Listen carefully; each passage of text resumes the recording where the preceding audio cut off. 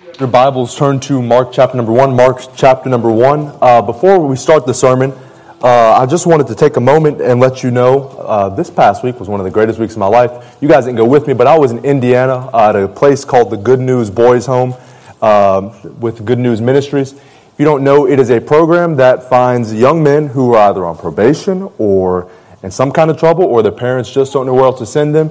And they take these guys, and for about 6 weeks in the summer, they have church with them 3 times a day, discipleship with them, mentoring, teaching these guys. This is the only picture we get together. It was hard rounding up all these guys. Trust me, I tried my best all week. But it was right before I left. And the difference they're making is real. We can go to the next picture now, or the next verse in Mark chapter 1. But while I was there, it was a great time getting to spend time with them, preach to them. And they're making a difference. They really are. They're finding guys who don't know the gospel, teaching the gospel. Some of those young men are believing the gospel, and then going back to their communities. And it's incredible to see the impact they're making. I say that because Vacation Bible School comes up for our Penny March. The money that the boys raise will be going directly to Good News Boys Home up in Indiana. So that's exciting. I wrote down a couple things while I was up there, or just a couple thoughts out while I was up there about what I was seeing and what I got to do. The first thing is, without Jesus, we would be the exact same as those young men in the picture. It's easy to think because it's Indiana and they're far away and so on and so forth in different cities that that doesn't happen much or anything like that. But without Jesus and a few good decisions on behalf of our predecessors and ancestors, we would be in the same exact situation. The next thing is, I wrote, the gospel is the best help for these young men. These young men have been medicated. Some have been incarcerated, different kinds of indoctrination, anything like that. They've been all different kinds of programs, but the best help for these young men is the gospel. The third thing I wrote is this: boys need men in their life. I'm going to say about 90% of these guys here lived most of their life without a male role model in their life, and it really shows. Sadly, due to, I guess, our state, we have better foster care than most other states in the country.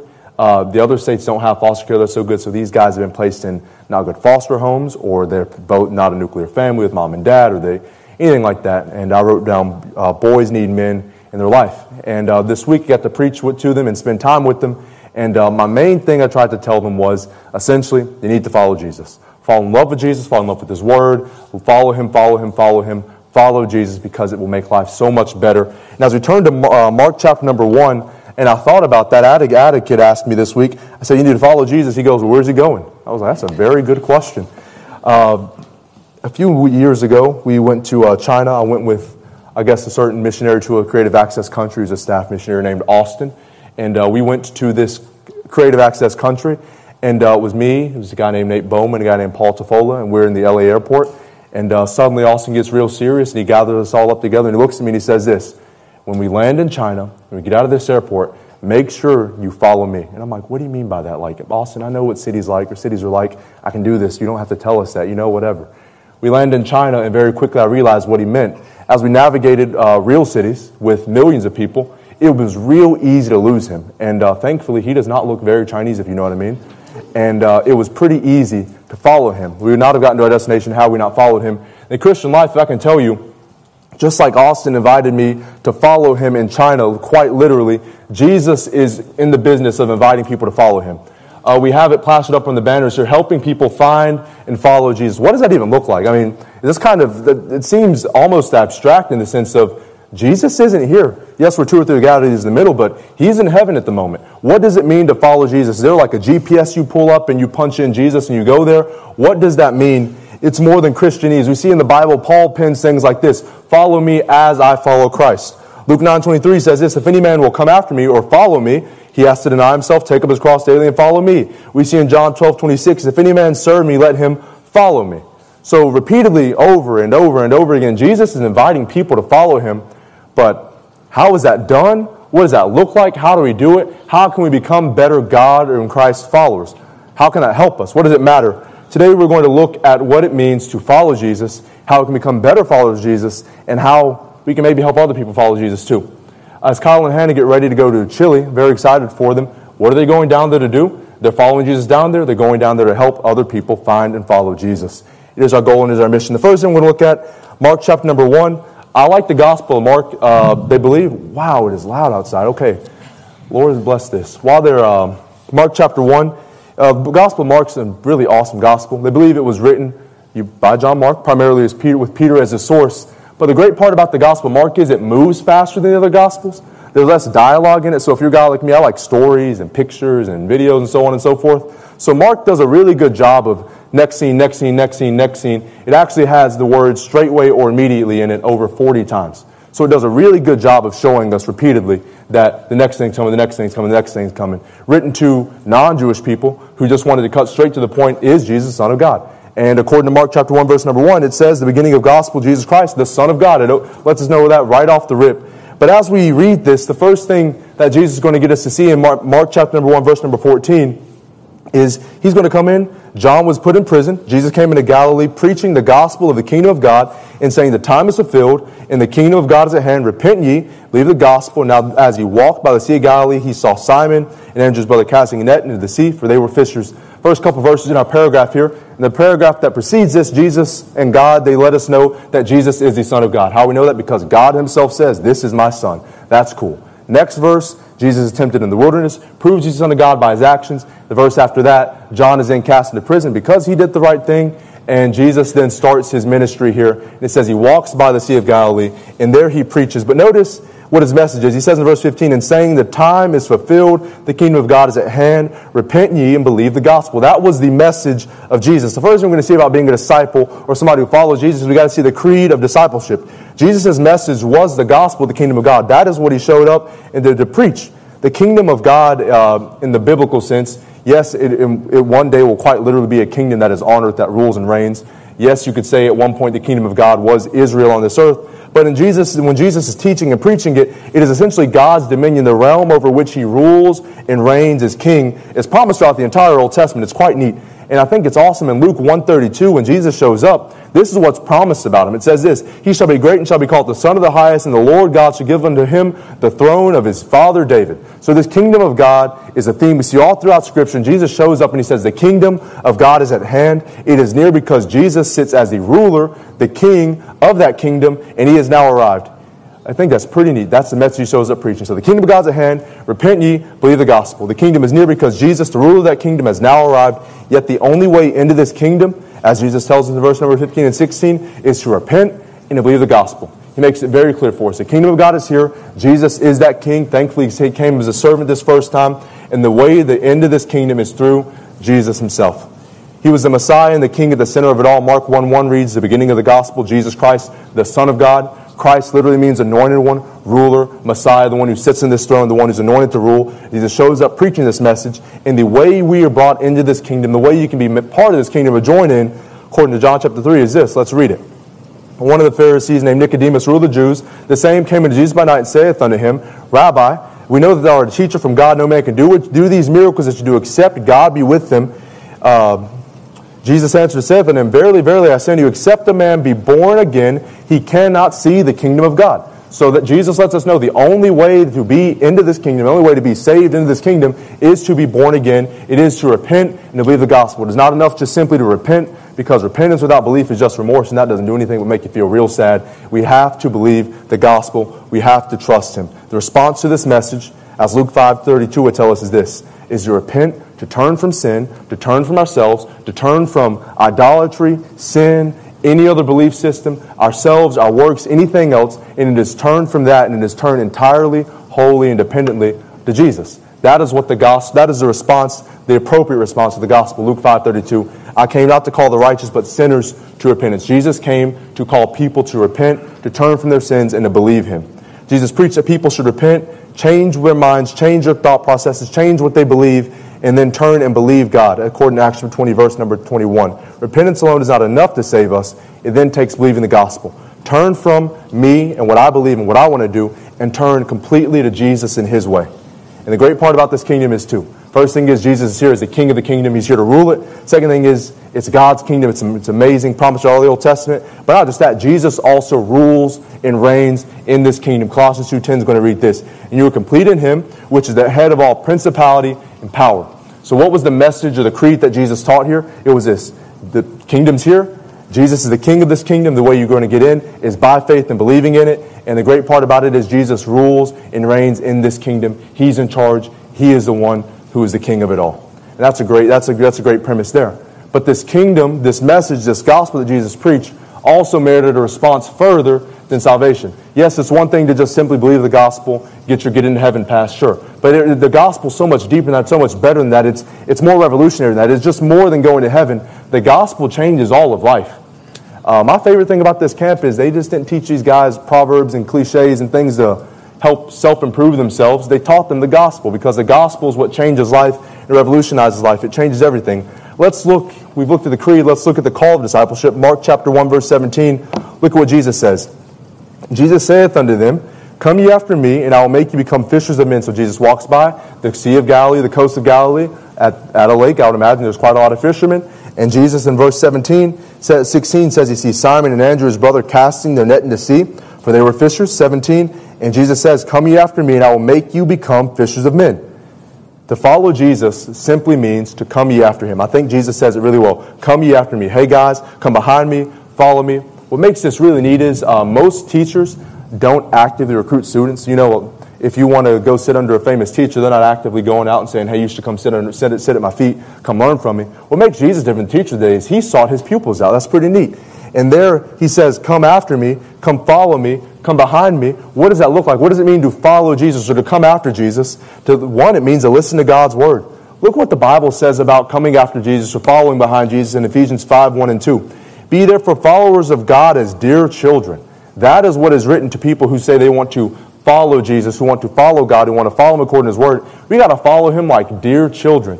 On Sunday mornings, we do check-ins and things. It's pretty cool watching like people walk in, they have their babies. When they walk and like they have a toddler, they may be walking pretty fast, but like you hear like little footsteps right behind them, because where mom or dad goes, toddler's going to go with them, and we are commanded in the same way to follow God in that area.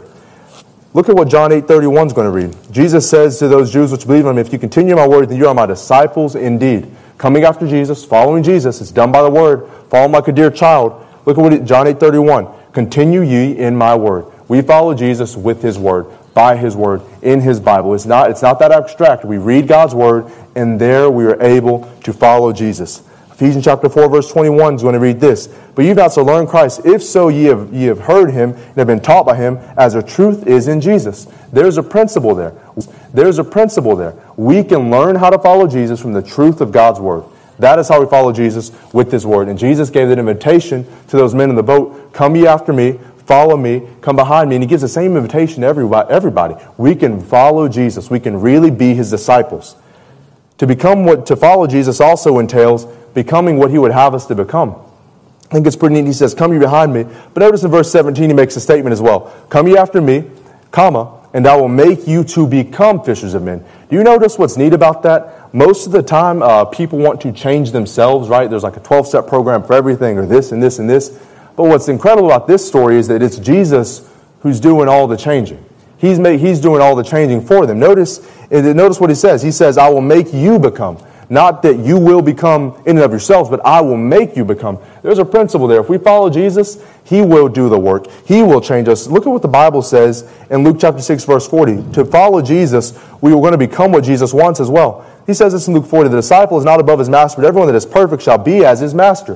Which means this, no, we will not be absolutely perfect like Jesus, but it means that as we follow him and we seek him and we follow God's word, we will become more and more and more like him. And the Bible teaches us that it's him who's doing the work. It's him who works in us. It's him we are his workmanship created in Christ Jesus. It is God who does the work. And as we follow Jesus, he does the working and the changing and the building and the growing and the molding. He does all the changing.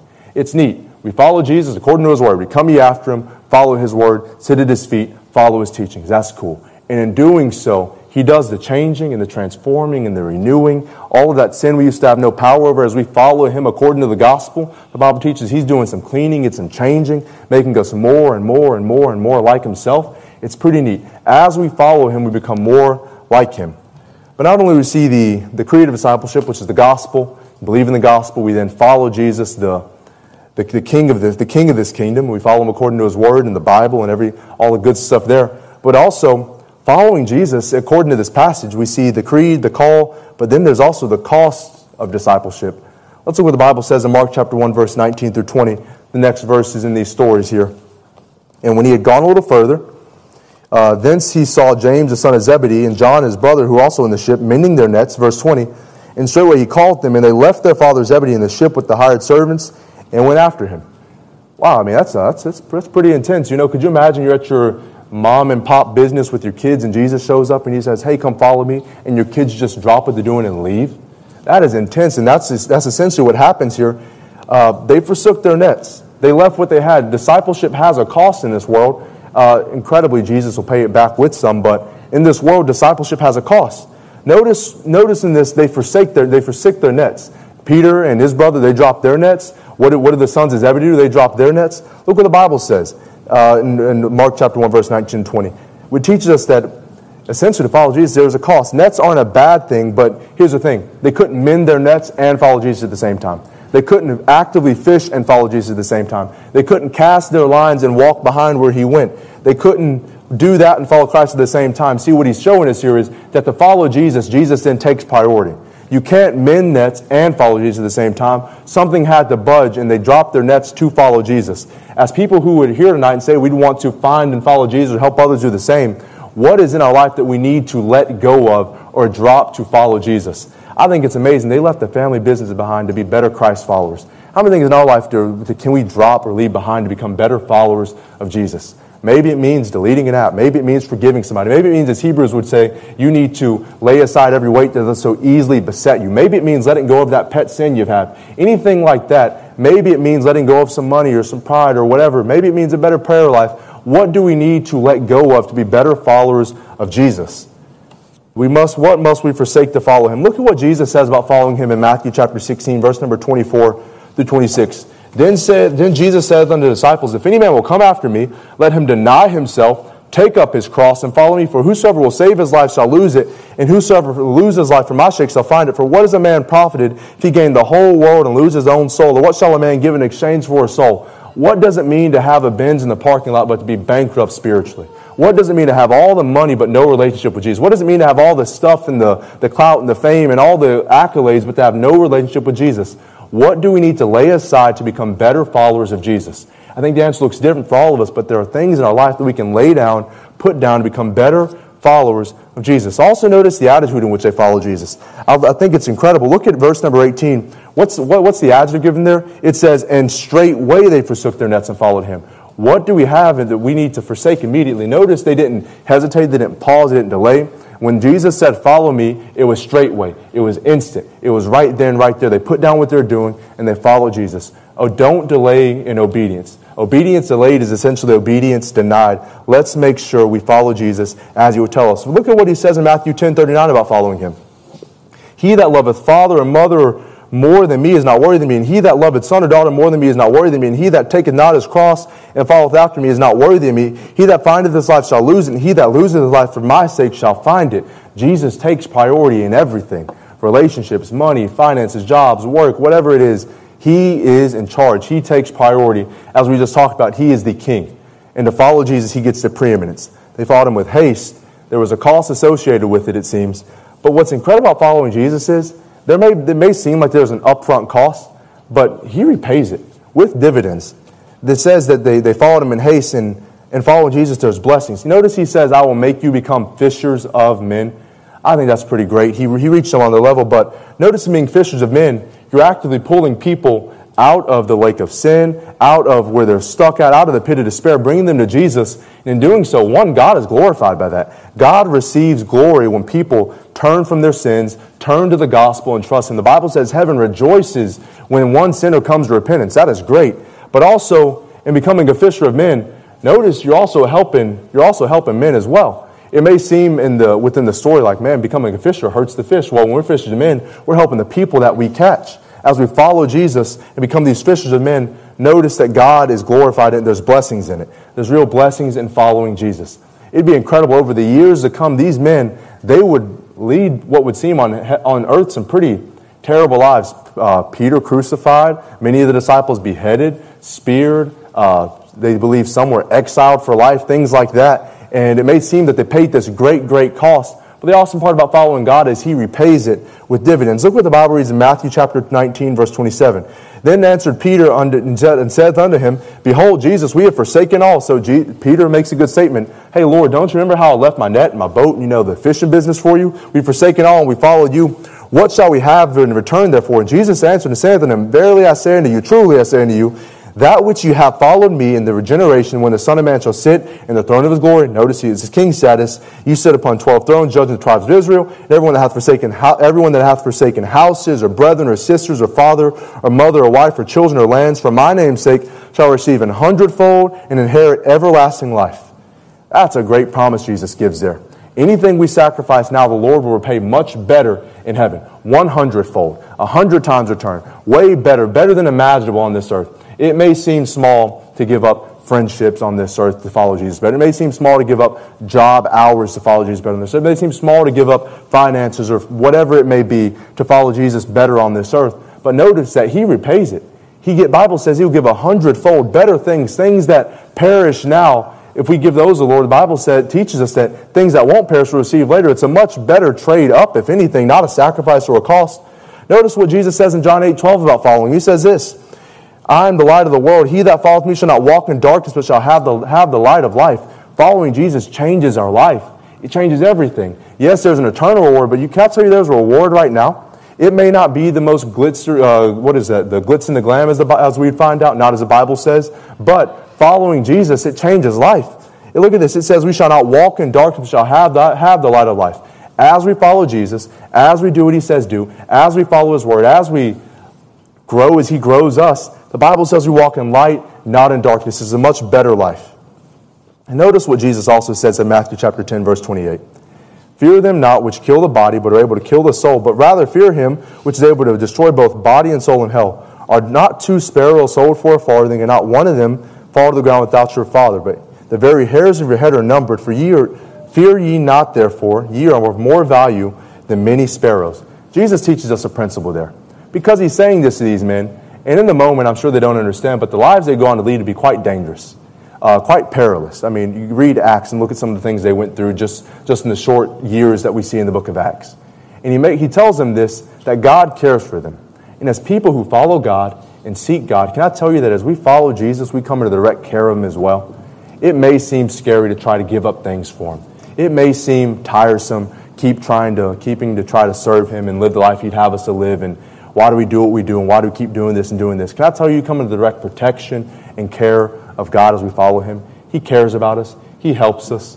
And I think this story, this account here of Jesus calling His early followers offers so much truth and goodness for us. What do we need to lay aside to become better followers of Jesus? What are the things in life that we can put down to become better followers of Jesus? Can I tell you that the way you follow Jesus is according to the gospel? He's the King, one throne, He's on it. We're just on our faces before it. We follow Jesus actively according to the gospel. We follow Him according to His word.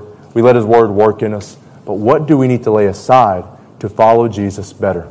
As we bow our heads, we're going to pray and we'll finish service here. But I challenge you, as we pray and as we sing, think about how we can be better followers of Jesus. Let's pray. Father, thank You for your goodness and Your mercy. Thank You for the opportunity You give us to study Your word together, Lord. I pray that we would become the best disciples of You we possibly can, Lord. Help us follow You. Help us follow You according to Your word. Thank You for loving us, Lord. Thank You for allowing us to follow You. God, I pray that You would give us the faith to lay aside anything we need to lay aside to become better followers of You, Lord. I pray that You give us clarity as you make those decisions, wisdom as You make those decisions, Lord. Give us zeal and eagerness to become better followers of You. Father, thank You for your goodness and Your mercy to us all. In Your name I pray. Amen.